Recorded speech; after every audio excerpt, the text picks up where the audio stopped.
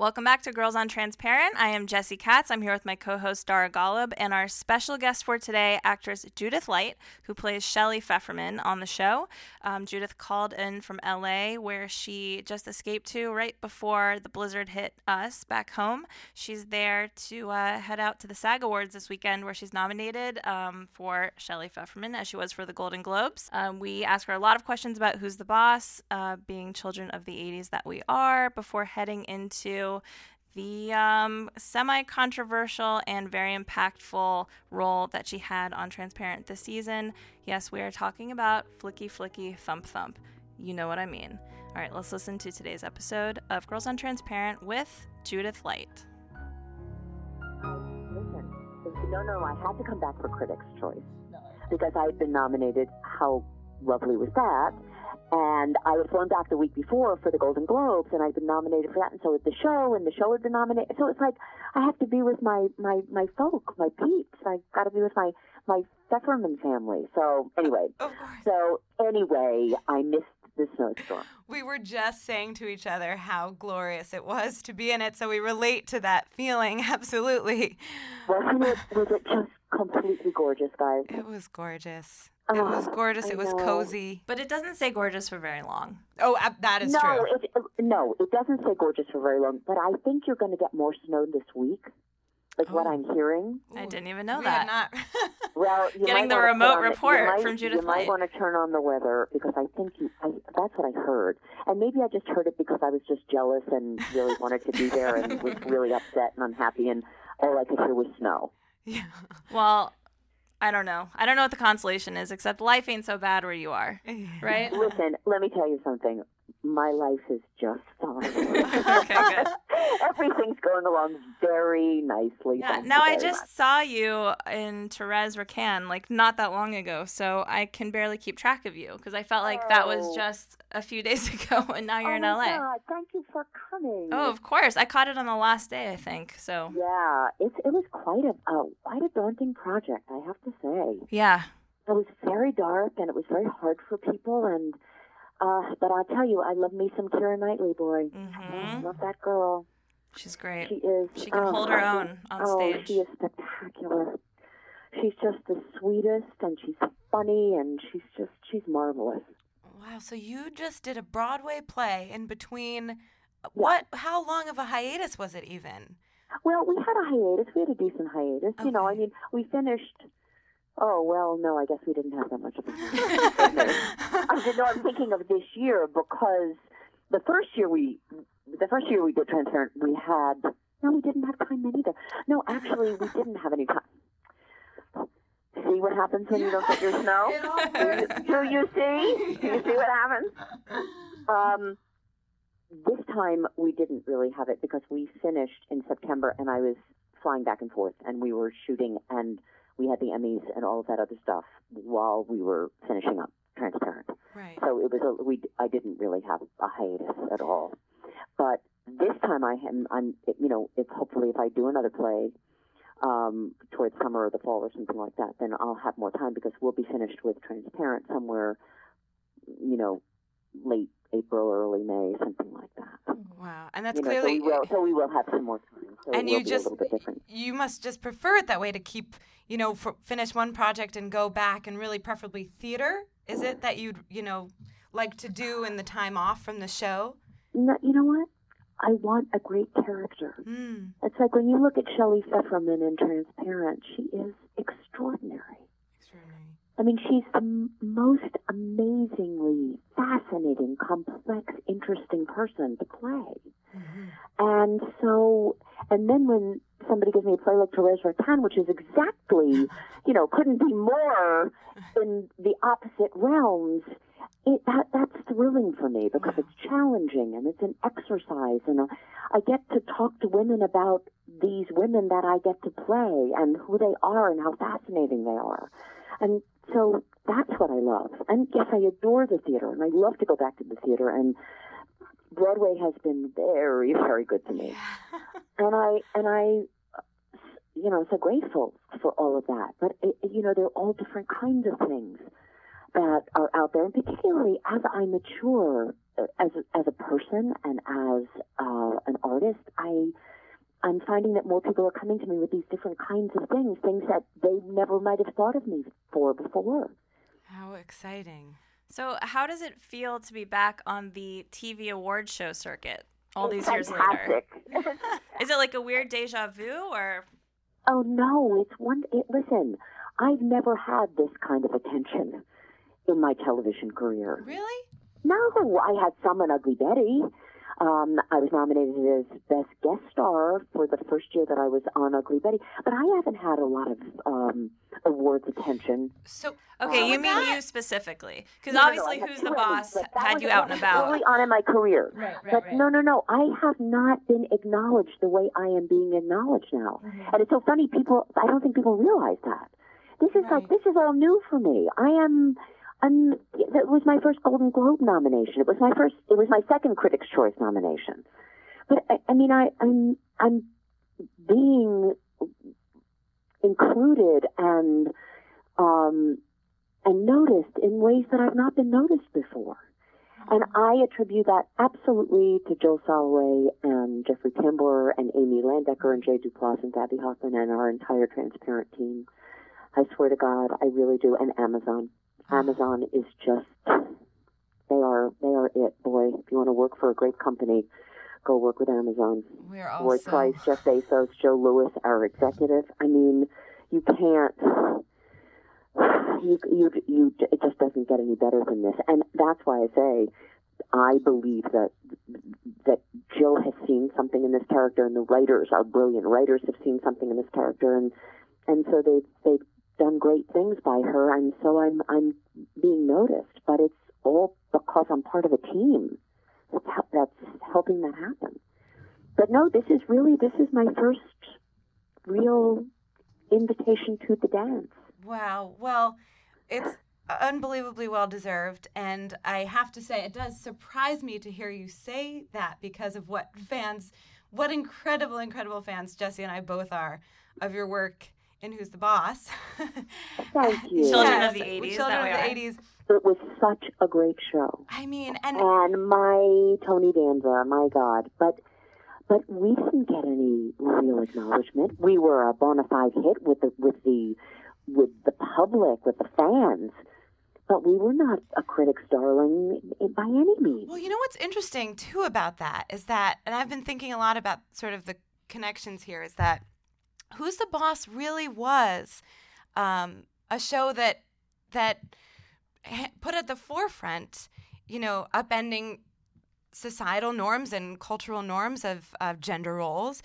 And Angela Bauer was this amazing, independent, strong woman who, left a marriage and wanted to pursue her career. And Tony was a macho man who came in and played this role of housekeeper. And I think it speaks a lot to our society and how we've changed and how the culture has this incredible discourse around television now that, the conversation around Who's the Boss didn't sort of go there, even though the show really addressed those issues pretty much episode to episode consistently. I don't know if you would agree with that, but it felt. I totally agree with you. And I think that the role of Angela was incredible and just an independent woman. And you know how many young girls come up to me now and say that she was their role model? Really? For being an independent woman, and literally almost word for word what you just said. Yeah. And that is to ABC's credit, because Stu Bloomberg, who was an executive at ABC, said, let's switch these roles. And when they did that, all of a sudden the world turned upside down. And I totally agree with you. You did feel it. Was there sort of a buzz? I mean, was that written about much when the show came out? I mean... No, people didn't talk about it, but we all knew that it was on the cutting edge of something that had not been seen before. That was sort of talked about in the cast. And had not been talked about. And because we weren't a critic's darling in many ways, I think people didn't bring up those conversations. But if you'll go back and look at old interviews that I did, I talked about that a lot. It had to and what it meant, and what it meant to so many women. Not just what, and a lot of women said, oh, I just loved what Angela Bauer wore and she was a style icon and all of that stuff. But it was really about somebody who was following her her dream and her life plan and what she really wanted, and she was being brave, and she was also being fragile and silly and vulnerable and allowing another human being who happened to be a man help take care of her and her child, which was a really big deal. Yeah. And, you know, I mean, at first she didn't want it, and then she had this wonderfully, fabulously pushy mother who said, yes, you're going to do this, and this is what you're going to do. But it was all done with this kind of loving grace that I think was very important. I totally agree with you. Absolutely. And you were doing that show around the time when you did become involved as an advocate. Did these things coincide at all in terms of reason for your getting into activism, or were you just becoming more socially aware in a way? Or was it pretty much? You know, what was starting to happen that I saw was the, and this was like we shot that pilot in 1983, and we went to series in 1984. I mean, you're talking about a long time ago. And during those years, those were the years of the beginnings of the AIDS pandemic. Right. And the height of the AIDS pandemic. And I started to notice that because I had been in the theater before, I had started to notice that there were people that I knew that were dying. And I was stunned, and I didn't understand what was happening. And then I started doing movies of the week on my hiatus from the show. And my agent at the time, David Eidenberg, called ABC and said, you're going to do the Ryan White story, and I think Judith Light should play Jeannie White. Now, nobody could have been farther from that in their minds, but they went along with it, to their credit. And when I started seeing what was happening, and I started realizing that the world was turning upside down, and I saw that the level of homophobia that was in this country was staggering. In a country where we all say, oh, no, we are compassionate, we are loving, we are there for our brothers and sisters. And I saw that was not so toward my friends, my gay friends, my people who had supported me, who I considered family. And I just said, wait a minute, I don't feel comfortable not saying something. I'm seeing something happening here, and I don't feel right about being silent. And so that's how that happened. Wow. I remember seeing that movie. Really? Remember that? Yeah, it scared the hell out of me. Of course. Everybody was frightened then. Yeah, but it wasn't something that you saw on, Family Hour TV in that age. That was ABC's bravery. That was ABC taking a real leap of faith and putting it out there. And of course they were very connected with Ryan, who was still alive at the time, and his mother Jeannie, and we all became very close friends. And there was a company, the Landsberg Company, wonderful people who'd done a lot of movies of the week, and they produced it, and it was a really brave thing to do at the time. And people wrote me and said, "I'll never watch you again." And okay. That's probably a sign that you're doing something right. Yeah. What incredible television homes you've had. So brave. Hello. Unreal. I know. That's so funny. Nobody's ever brought that up. I've never thought about it. It's absolutely true. I mean, I have to just make one more connection between Who's the Boss and Transparent, and then we'll move on to Shelly. I don't know if you've ever thought about this, but as I was thinking about Angela and Who's the Boss and going through, little vignettes that I love and things that I love, and I started to sing the theme song in my head as I was driving over here, and I was just struck by the connection. So Jessie and I talked in our last podcast about episode 3, There's a New World Coming, and how I felt that was emblematic sort of not only of that episode, but of the season, and how it was woven so beautifully in by the young group Fussy Puss and also by Nina Simone. And so you have this sort of like motif throughout, and I thought it was beautiful. And so those lyrics are, there's a new world coming and it's just around the bend. There's a new world coming. This one's coming to an end. And then I thought about the Who's the Boss theme song. Yeah. And I just couldn't believe it. And then I looked it up, and it's, Sing it. Judith, Darah's a singer, so we have to put her to the test now. So there's a time for love and a time for living. You take a chance and face the wind. An open road and a road that's hidden. A brand new life around the bend. There were times I lost a dream or two. Found the trail. At the end was you. There's a path you take and a path untaken. The choice is up to you, my friend. Nights are long, but you might awaken to a brand new life, a brand new life around the bend. You have a beautiful voice. Oh, you have a beautiful voice. Well, can you believe that, though? Wow. Those two songs. Wow. And I looked up, so the theme song was written by the creators of Who's the Boss, Martin Cohen and Blake Hunter, and they nailed it. I mean, they knew what this show was about. They totally got and in a lighthearted, 80s sitcom way, they were able to put that in a song that was played at the beginning of every episode. And in episode 3, There's a New World Coming, it ushers in this whole theme of evolution and transformation and discovery and growth that we're going to go through in the whole season of Transparent. And I just thought being part of these two things just congratulations and how powerful it is to speak with you and to know that. How astute of you to find this. Isn't it beautiful? And to equate them and to bring them full circle. And you have no idea how important it is to me that you've done that. Oh. You just don't have any idea. Because we often don't know. And the Who's the Boss theme song says it. We don't know where the new life will be. We don't know what that will be. And in my wildest dreams, I could have never expected Transparent to come my way. And we often think at the time, oh, what is this that I'm doing? Does it have any significance at all? And that's always been really important to me.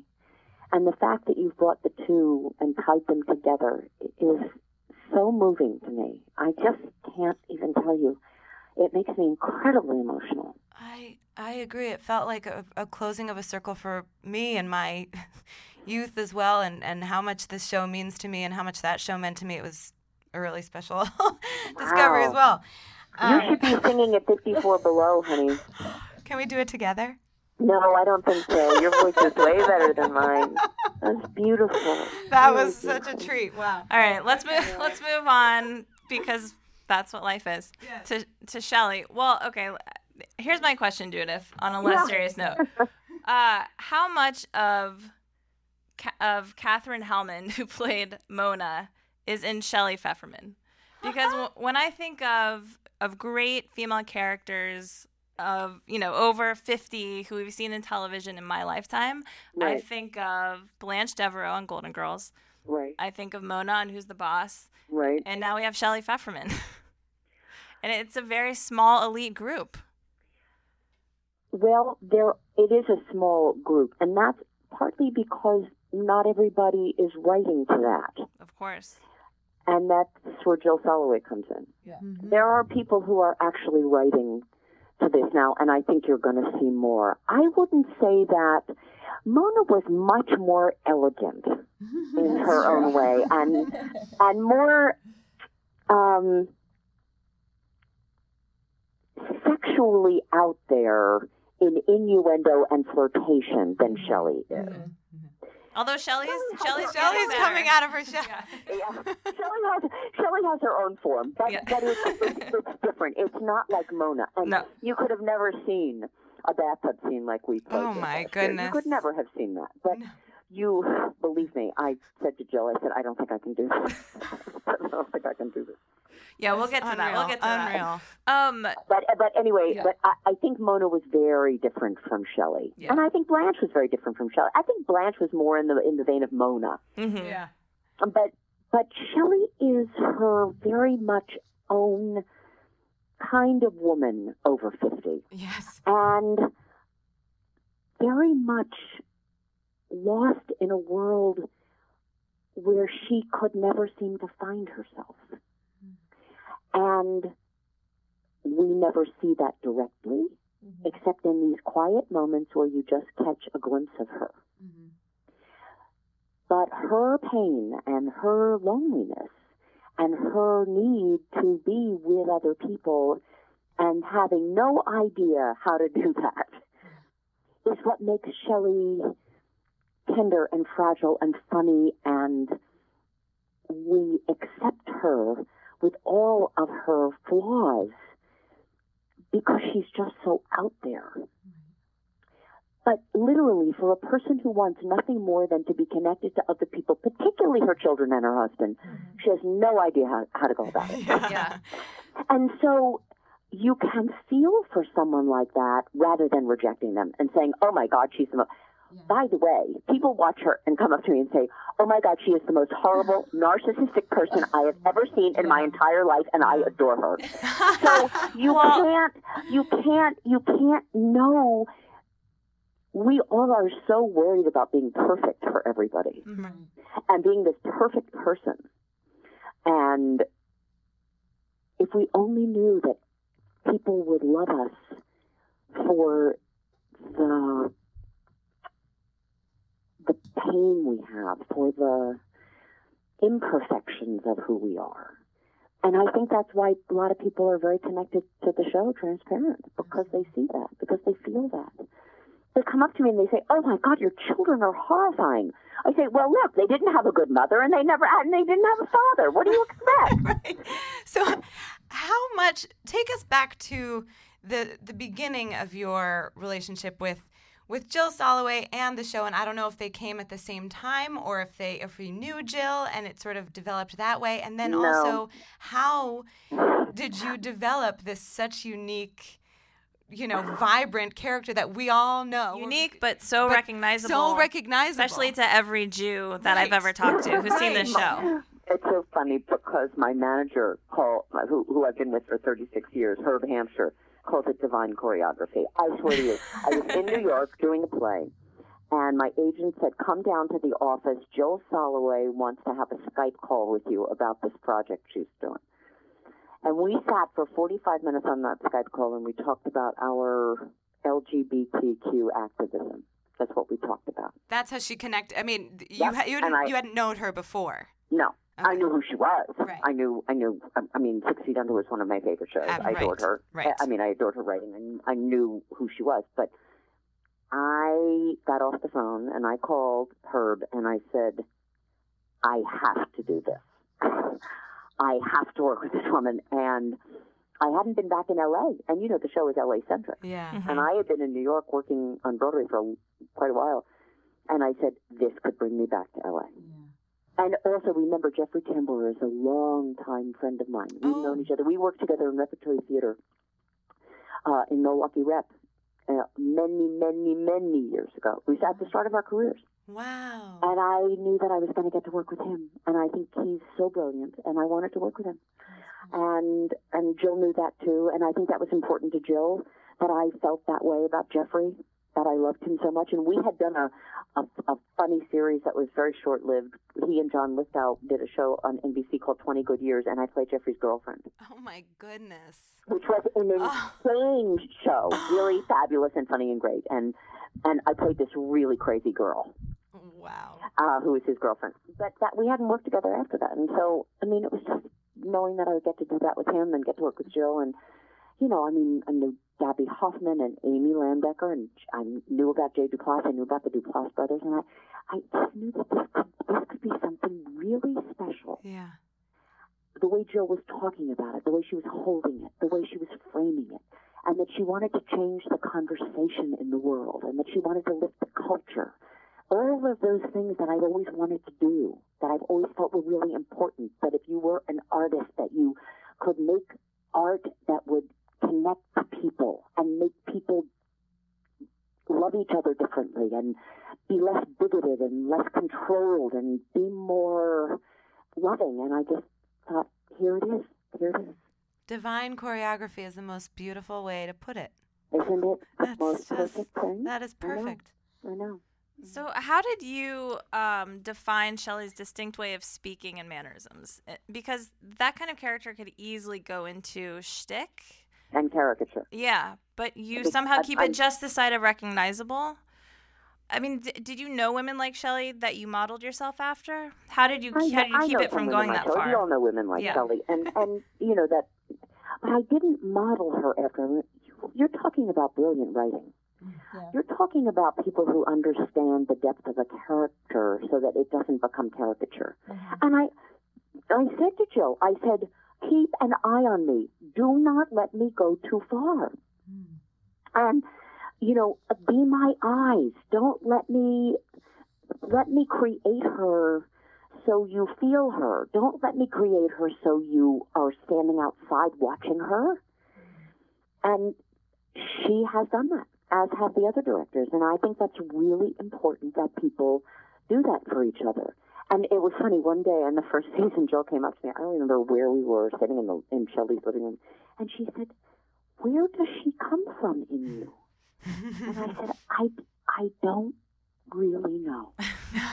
I said, I know some women like her, but to answer your question, I don't really know. Something happens when I read the scripts, and when we get in those clothes, we have the most brilliant costume designers, and the hair and the makeup and the glasses, and it's like, there she is. It's not just one thing. It's not just me doing my homework. It's not just, it's the writing and the camaraderie and the teamwork and the connection and the other actors. And it's like, if you that's why I say it's the most unusual kind of working situation. With just the most incredible crew. So tell us briefly about that scene that everyone, I mean, can't stop talking about flicky, flicky, thump, thump. Yeah. Name of the episode, name of the scene. I mean, how challenging, how, rewarding by the end. Tell us about that for you.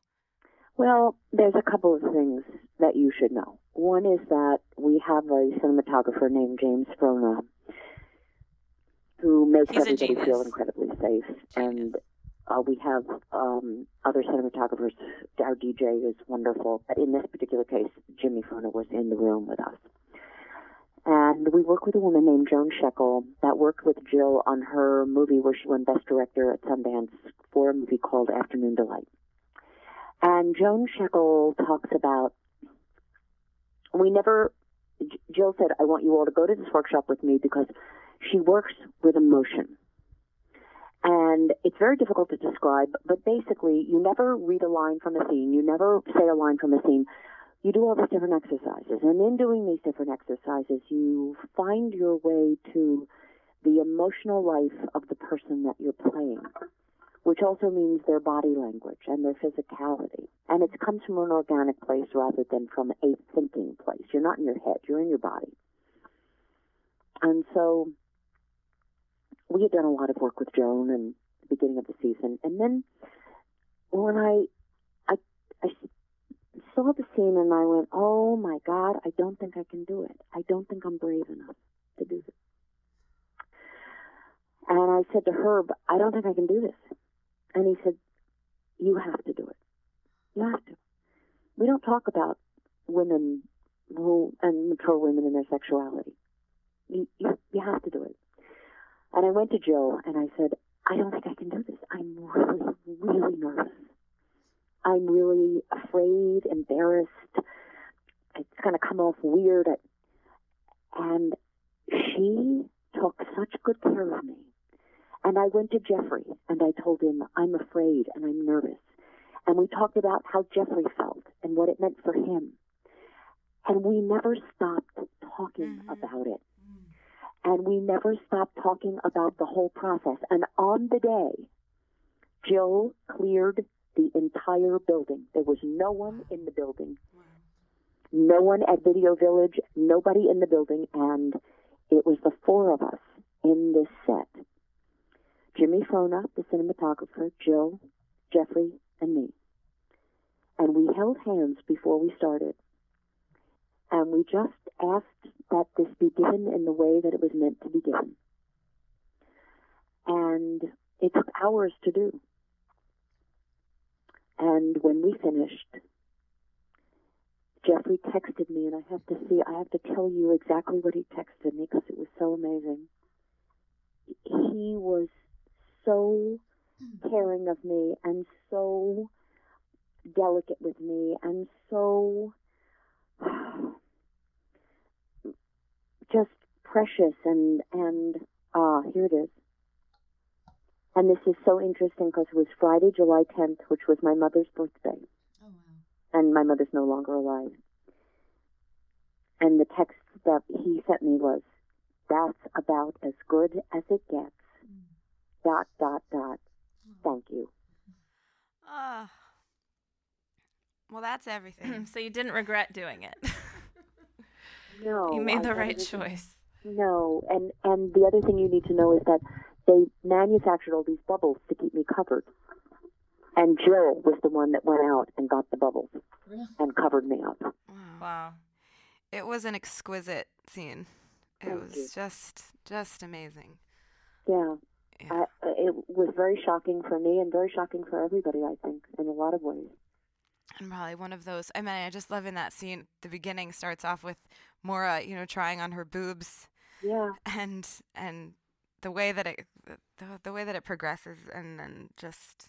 And I think we talked about how we aren't even sure what Maura's sexuality is at that point in the show. We're not sure if she's attracted to women, right, let alone Shelly. Right. And the way she responds to you offering to reciprocate just asks a lot more questions. Exactly. Yeah. And that's Jill's brilliance. Right. So brilliant. How much did you and Jill talk about Judaism and the Jewishness of your character? We didn't. We didn't have to. There's so many Jews on the set. It was sort of like, so it's like, okay, and they're Jews. Yeah. So let's be Jews. You know what I mean? Like you've been to a breakfast, you've been to a Jewish wedding, you've done it all. Of course. Right. So, it's like, it's a lot of that. So it was like amazing. All right. Yeah. Well, what can you tell us about going into season 3? When do you guys start? I can't tell you a lot because I don't know a lot. I know, but I know Jill's in Sundance. No. She's going to tell us stuff as time goes on, but I don't really know a whole lot. Oh, that's so exciting. I just know I know they'll do good by me. Yeah. I know I'll be excited. I know it will be full and rich and things to be confronted and challenges to meet. It will be joyous, and we will give it away to all of you. How do you guys usually start? Do you start just by hanging out and getting reacquainted with each other? We do a little bit of that, but at the first table read, Jill just stops and takes a moment of gratitude. Mm-hmm. And we just stop and we are grateful for this ability that we have to do the show and be with people that we adore to do the show. Nice. All right. Well, thank you, Judith. We adore you. We adore the show. Please just keep doing exactly what you're doing. Thank you. Thank you for being so sweet and for staying so late in snowy New York. Oh, this is our delight. Thank you. We'll fall into a snowbank and think of you. We'll please. And we'll talk again. Okay. Thank you. Bye. Thanks, lovelies. Bye-bye.